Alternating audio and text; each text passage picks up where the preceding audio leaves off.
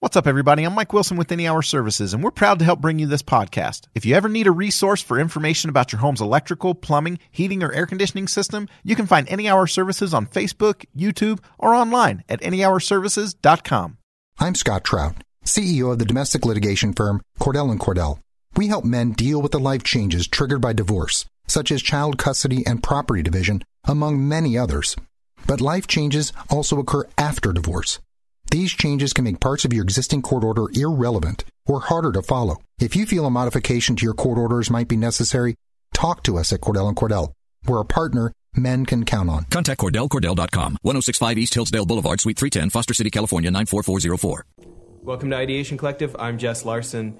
Today we've got another episode of our Top Reads, where we review top books for entrepreneurs and innovators with my co-host Ryan Clements. What we need as entrepreneurs, we need practical things that work. And you don't know things that work unless the person has used them to work, or unless there's like some evidence behind that. This is another episode of Innovation and Leadership. Today we're going to be picking from the 400 plus books on business, marketing, and strategy that we've read, and talking about one of them that we feel like can have a big impact on innovators and entrepreneurs as they try to invent the future.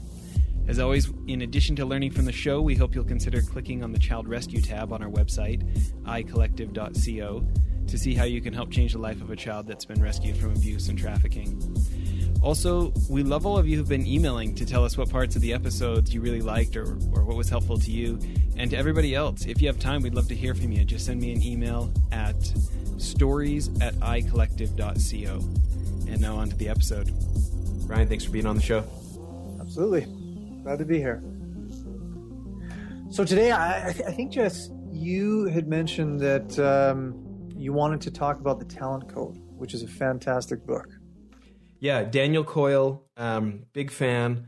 I feel like it is, and this is actually a book that you recommended to me. Yeah. And I feel like I had been reading these books about neuroplasticity, the brain that changes itself, brain lock, that I think are fascinating, proving the previous 200 years of brain science wrong about, no, we really can develop plasticity in the adult brains, which is the ability to learn rapidly and things like this, learning languages, stuff that we typically think only young children can do quickly, right? Yep. And I was really geeking out about this stuff, and you're like, yeah, but do you know about myelin wrapping? I'm like, no, what's that? You're like, you haven't read The Talent Code? And I was like, felt like shamed. I felt shamed. I hadn't. So I immediately went out and got it, right? And I'm such a fan.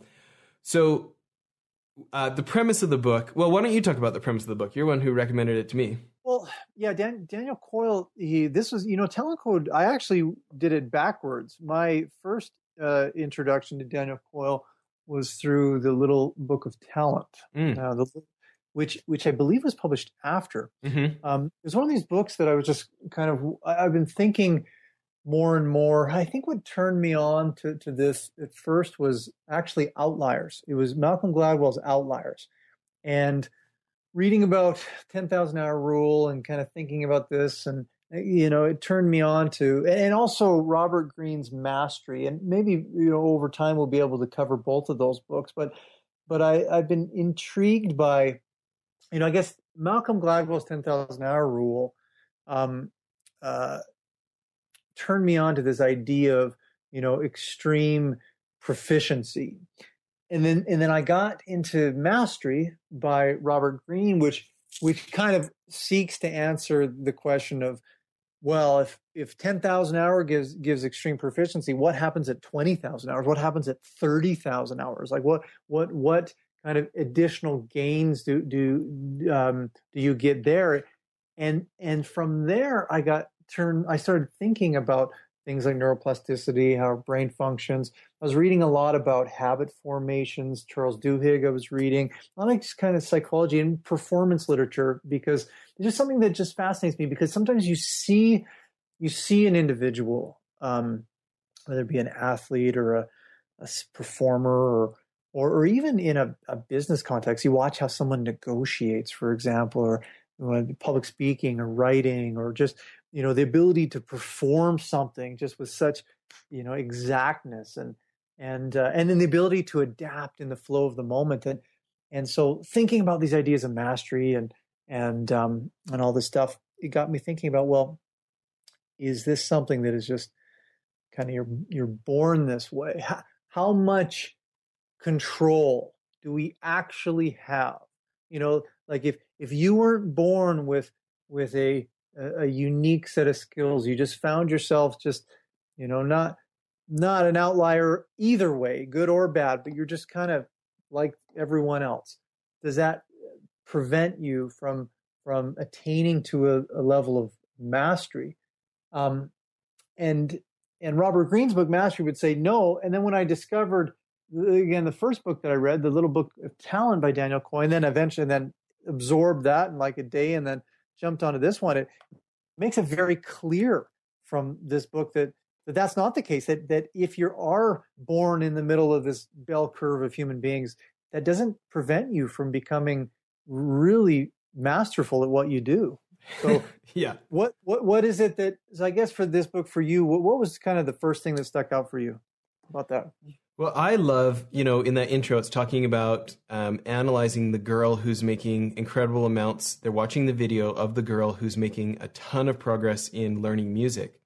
Mm-hmm. And the guy who's an expert at this, these talent hotbeds, these people who are, getting outsized results, whether it's the tennis court in Russia that has more women on the pro circuit, the entire United States together, or the ski club in Vermont that has put, this inordinate number of pro Olympic skiers on the map over 50 years. Like, why are these little places have such outsized results, right? So I'm interested already. I think you and I, interested in performance literature. And, I think my mom always telling me growing up I could do whatever I wanted. When I got older and there were some things I couldn't do, I want to believe, no, I can do anything. I just need to learn how. So when this is like, I feel like, it's the secrets of how you can become awesome at anything. And they talk about this idea of that they're making progress. As she is stopping and scrunching up her face in the middle of a song and starting over rather than just playing through with mistakes, right? Yeah. And the guy gets all excited of like, she's got scaffolding in her mind to compare what perfection is against, and she's willing to have the discipline to go back and do it right the first time. Yeah. And she's making these mental ruts in the right way.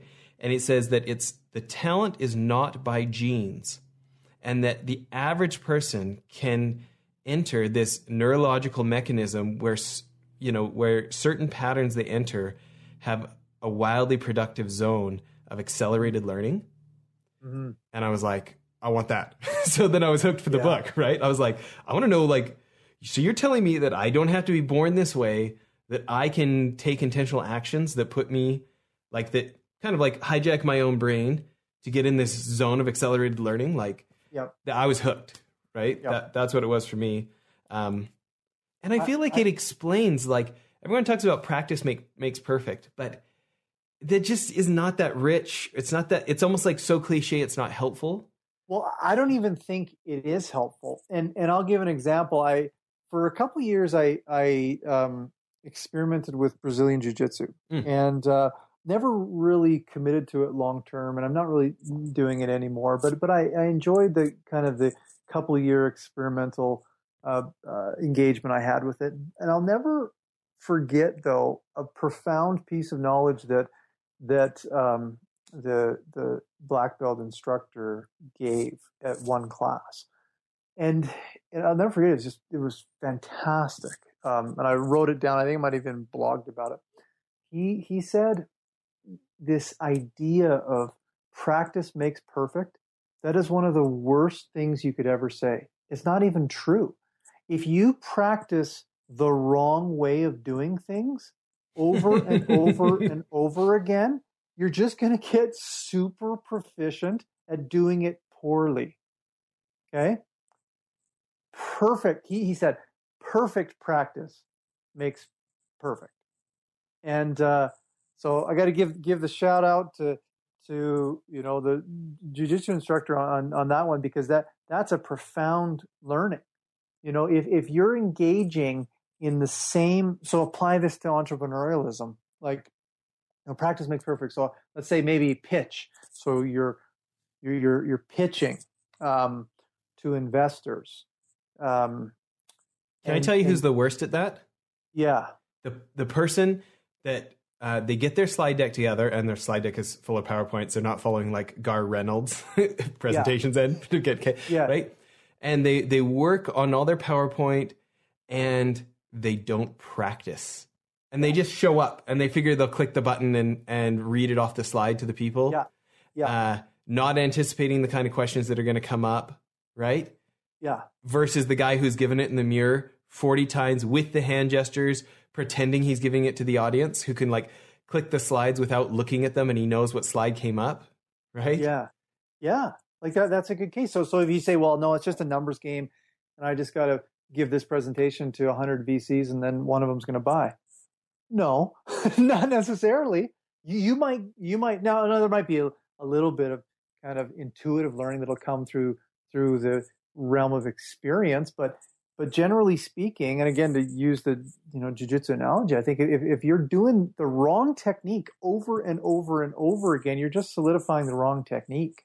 And so there's something to be said about the nature of practice, and I think what this book is really talking about when it comes to practice, and I like it because there's a lot of social proof to what Daniel Coyle is saying. And social proof, I mean, like I've read other books like The Art of Learning by Josh Waitzkin, which is another fantastic book. We should world champion chess guy. Yeah, world champion chess guy, and Tai Chi push hands, and actually the first, or I don't know if he was the first, but one of the first black belts by Marcelo Garcia in New York City, who world champion jiu-jitsu, Marcelo Garcia. But anyways, this guy just had this fantastic ability to learn and master certain skill sets. And a lot of what he says about practice, and particularly this idea of chunking in the context of a practice, shows up in Daniel Coyle's book. And I like seeing that when viable writers and authors and practitioners are basically saying the same thing. It goes to this idea of kind of confirmatory proof or social proof that this is, and I think this is what we need as entrepreneurs. We need practical things that work, and you don't know things that work unless the person has used them to work. That's the thing. Like no, completely. That. This is exactly the point, right? When you have somebody says something like "practice makes perfect," which is so gushy and non-specific, right? And so you think going through it 40 times versus going through it correctly 40 times. Do you know what I mean, right? And this idea where I feel like the added specificity of, doing it with focus, like without distraction, you know what I mean? Like this, he communicates this sense of such high intentionality. Yes. With the willingness to correct yourself immediately at the sign of a mistake so that you're not building the wrong ruts mentally, right? Yep. And just this level of emotion and focus along with the repetition and that, that it is practicing the right things. To me, all of a sudden, it brought so much context. I think about, you and I have talked a lot about martial arts and specifically my teenage years doing competitive judo, right? Yep. And, the black belts teaching us how often they taught us very, very slowly at first. Yeah. Right? It was so slow. They made us go slow. I mean, it's like almost boringly slow. And they show over and they're moving your elbow 2 inches to the left and whatever, right? All us teenagers rolling around the mats, throwing each other in like slow motion.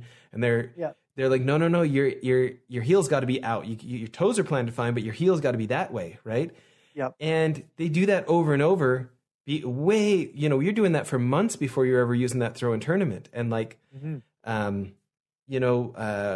of the guys that helps us at Child Rescue, he is a Delta Force operator, and I was really excited for my first shooting class with him. And he's talking about like everybody wants to be the cool action hero and jerk the pistol out of the holster and go bang, bang, bang. But the saying of like the world's best shooters is slow is smooth, smooth is fast, right? And all this talk about the fundamentals and the things, you talk about like how many soccer players how many of the world-class soccer players Brazil puts out. Yeah. But they train differently with this game, the football in the room, or soccer in the room, futsal, or however they pronounce it, right? Yep. Yeah. And it's this, he calls it deep practice. Yes.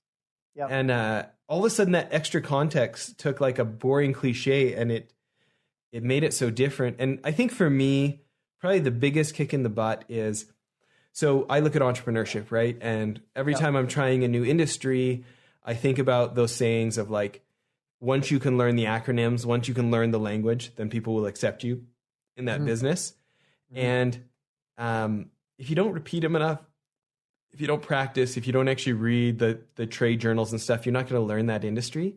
Yeah. And I am such a procrastinator. Like I'm the kid that never got in trouble all through high school because of not doing my English essay or not doing my art project until the night before, because I stayed up all night and I did it for 16 hours straight and I turned it in and I still got my passing grades or got an A. So I didn't really have to learn, right?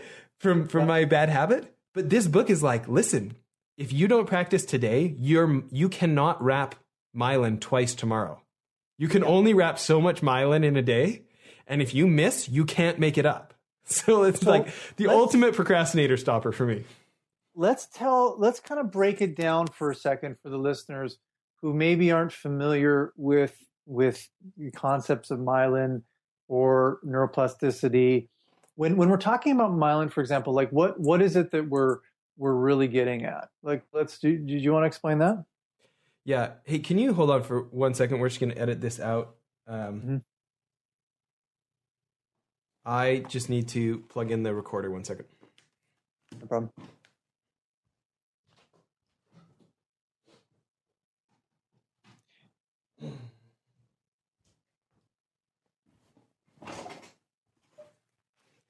I was wondering why I was seeing the battery signs on it. And the battery signs are never showing.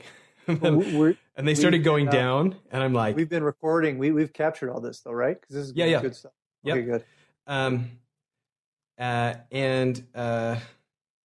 So what happens is we're at really high resolution. So it just clicked over into a new track on the recorder. But I saw the batteries go down. You know what? On the other side of this computer, it's not plugged in. Yeah. So, okay. Yeah. So we're back. Okay. So just for the benefit of the listeners who might be new to this book, or maybe some of the other books that we've talked about, Art of Learning by Josh Waitzkin, or any kind of the neuroplasticity literature, when we're talking about, myelin, for example, or the benefit of repetition, what is it that we're trying to say? Maybe you want to give the listener maybe some more context on this. Okay. So the idea of the neural synapses connecting differently, the principle of neuroplasticity, this idea that what neurons that fire together wire together, what that means is that when we do something in the same way, that the brain says, oh, we're going to keep doing that in that way, let's wire those together and make this easier. It's like opening up more lanes of traffic. It takes more cortical real estate of the brain. It says, we're going to do this more often, let's be efficient, assign some more cortical real estate, let's put some more on-ramps and off-ramps because we want to make this so easy. It's like driving home without remembering what I did on the drive home, right? Yeah, exactly. And the principle where the talent code takes that to the next level is it talks about a thing our body produces called a myelin sheath that is like it's insulation for those neural synapses. So think about the stuff on the outside of a copper wire that keeps the electricity from jumping from wire to wire. And it's this idea that the more myelin you can wrap around a neural synapse, that the brain's ability to speed up or slow down how quickly the electrical impulse goes down that synapse grows. So the more you do something, the more the brain is going to wrap insulation around that, and the faster you can react. So verify the math for me, Ryan, if I'm remembering this, but where they talk about how neural synapses, by wiring separately and opening up more real estate, the brain can actually send an impulse up to 10 times faster. But with enough myelin wrapped around it, you can 30 times the 10 times. So you're actually thinking 300 times faster than someone who hasn't practiced and hasn't built the neural pathways. You see it exhibited. I think the best examples is in sports. You'll see it, but I'm going to get into actually an application for business. Yeah, go ahead. In a second. Go for it. But I want to talk just really quickly, just so people have a reference. When you see like a master in a sport or a musician, for example, like playing the piano or something like that. But let's use sports for a second. Like I'm going to use an example. This past season, I'm a big basketball fan, and I've been mesmerized by watching Steph Curry this year in particular, because. And for those who aren't ball players, who does he play for? Yeah, Steph Curry, Golden State Warriors. The Golden State Warriors are making a run at the best record in the history of the NBA this year. They are one game, as of the All-Star break, they are one game ahead of the Chicago Bulls in, I believe it was 96, who ended up with 72 wins. And they're on pace to beat them. It's the hardest record and one of the records that people thought would never be challenged. In the modern NBA, where there's multiple stars on every team, it was one of those records that people just thought, you know what, this is going to stand forever. Michael Jordan, that was the Michael Jordan, Pippen, Rodman was there. Like, people thought that would never get broken. And the Golden State Warriors, who won the NBA championship last year, and Steph Curry was the league MVP and the playoff MVP, they're on pace to beat the Bulls, a record. And when you watch this, he's a point guard, but he plays in a way, and you watch him dribble, you watch how fast. I think his shooting response, the All-Star game was on yesterday, and I was listening to the commentator saying it was like, point something of a second, his shot release time. You watch him with the ball, and it's like a combination of being in the Matrix, and then also everyone is in slow motion and he's not. kind of thing. Like that's what it looks like. It looks like there's a string attached to the ball in his hand. And he's just moving, like he's on 1.5 playback speed on your podcast, where everyone else is running at 1, basically, when he's dribbling. And that's, I think, what we're getting at. This, where and there's no conscious thought in what he's doing with that ball in his hand. It's automatic, because and then to apply to the book, so it talks about this idea of chunking. So taking each action. So if there's a mastery of ball handling, for example, well, then you can chunk that into like, whatever many, 200 different components. Slow that down, each component, so you understand exactly the perfect technique in each of those components, and then repeat it, and gradually increasing the speed as you repeat with perfect practice each individualized chunk.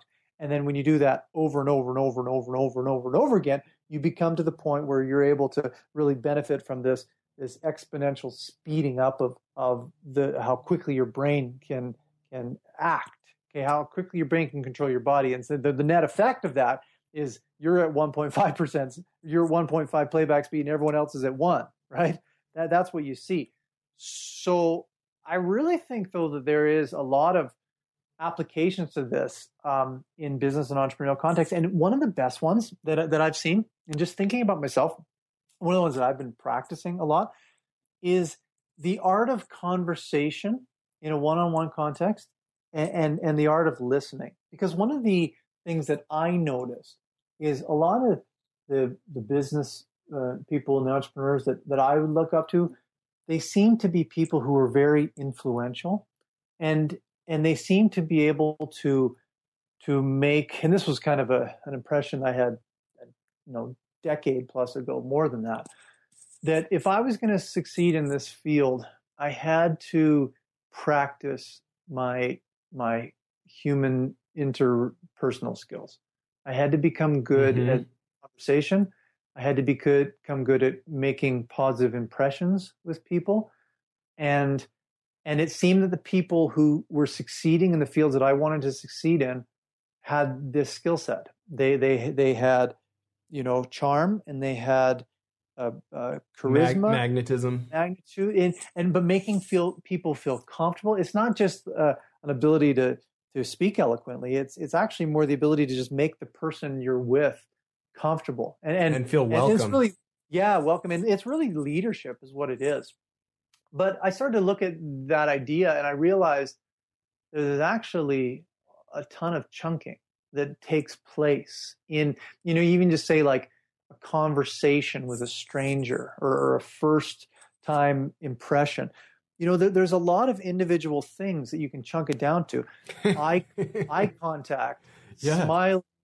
No, listen, we're gonna have to do Dale Carnegie's How to Win Friends and Influence People. Yeah, for sure. Because he completely chunks so much of that, talking in terms of the other person interest. Totally. Like so many of those things, remembering their names, smiling, intentionally talking to them about themselves. Yeah. And he sets it up in the way that you can practice the individual chunks. Yeah. That is interesting, especially when you look at the results of how few people really grow in their career without public speaking skills. Yes. For sure. And as entrepreneurs, like we're constantly doing pitches, constantly, like, and not just to investors. I mean, like to your founders, to your own lawyer. No, let me do this. Yeah, to everyone, constantly. And public speaking, same thing, can be deeply chunked. And then when you watch a master, you realize that it's an automatic behavior. But it's not an automatic behavior. And I mean, like in public speaking or also in conversation, when you watch a master in a conversational context, it just seems to flow so well and it seems so natural. Yeah. That's not because they were just born better. No. It's because of this principle. It's because they beat on their craft and they did it specifically, intentionally. To my road analogy, I feel like the Milan wrapping it's like the Autobahn in Germany. Do you know what I mean? Yeah. Like they have worked so hard to make the grade smooth. I mean, those roads, the reason you can drive your Porsche 200 miles an hour is because there's no potholes, people. Like there is so much, they have so intentionally flattened that road and banked the turns to be able to, handle these engineering feats that they call cars over there, right? And so it's not just, yes, it's how wide the road is, and you can flash your lights and there's somewhere for the guy to get out of the fast lane too, But that just such care and attention to how smooth the road is, so those cars can go that fast. Mm-hmm. Anyway, exactly. So is there any other things for entrepreneurs from your perspective that this book will help them with? I think back to, I think I would just go for my sales pitch for the book is it explains scientifically what people actually mean when they say things like muscle memory. It helps you understand what's actually going on. It gives you realistic tools that a regular human being can get, like everyday superpowers, right? Yeah. And if you're anything like me, it will remove any justifications for procrastination because you'll scientifically know how you won't be able to make it up tomorrow. Yeah. What about you? What's your sales pitch? I think it's one of these types of books that you can really apply. Like it's very intrinsically interesting to read this book. But I think that everyone deep down inside themselves, I believe, has a desire for excellence at some level. And I think the older we get and time and maybe setbacks and failures makes us sometimes think that maybe excellence isn't just something that will be associated with our individual name. And I think this book challenges that, and I'd like it to the idea of it challenging that we can pursue excellence if by applying it. And it's very, as you mentioned, it's very mathematical, which I like because I shouldn't say I don't like them. They can be interesting reads, but books that give me feel good and a lot of anecdotes without practical application have limited value to me, other than just a caffeine fix. And this is one of those books. If you're interested in excellence, if you're interested in really becoming masterful at anything, This book you'll be able to take that skill. So if you're just looking at this and you say it could be anything from I want to learn how to play the piano to I want to be masterful in public speaking, or I want to be masterful in the art of conversation, or sales pitches, or whatever it may be, you can take that skill, that idea, you can then apply almost in a grid fashion the principles in this book, and then start performing like immediate experiments on this skill set.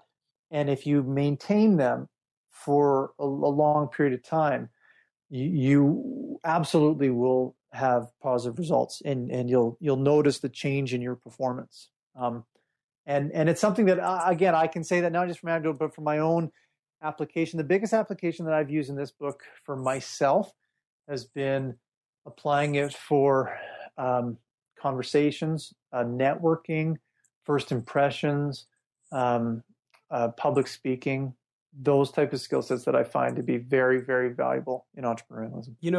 Let's talk about a related but somewhat, potentially somewhat different application. So, you're an advisory board member on Child Rescue Association, which we talk about on the show every episode. When you think about an application that an organization like that, when they pick up a book like this, and let's say that our volunteers and the people on the advisory board, Ryan says, hey guys, let's all read the Talent Code. What can you think of as an application for us at Child Rescue that we would want to be reading this book? I think one of maybe the best ways to organizationally, every individual, I think, within the organization itself is going to have a different role, I think, with a different skill set, and something as diverse and complex as Child Rescue, where you have, you've got an administrative side, and there's a marketing side, and there's a frontline side, which involves some, very challenging circumstances too. And I think what I would say is, what if every single individual in Child Rescue read this book and then asked themselves a follow-up question is like, what is it that I do that is integral to the success of Child Rescue? And just identify one thing. And then with that one thing, say, okay, well, this is my value add to the organization. I need to become a master at this. I need to become masterful. And then apply the principles to become masterful at that. I'd say not just for Child Rescue, but for any organization. If you identify what it is that your most important role is for the organization, become masterful at that role. There's a compounding effect with everyone together. If everyone just became masterful at one thing, the net result of everyone improving in their little sphere would have a massive payoff for the organization. Yeah, I agree. It's a great place to leave it. As always, anybody interested in the book, there's links to getting it off, whether the audiobook or hard copies. If you just come to ideationcollective.com, under top reads, just find the episode for the Talent Code, and we'll have the links there. Thanks for listening. Thanks, guys. That was another installment of Book Review Fridays. Thanks for listening. We hope you'll also check out Child Rescue from the menu on our website, icollective.co. And if this episode or any other episode really stood out to you, or you have a story to tell us, please email me at the email stories@icollective.co. Thanks so much.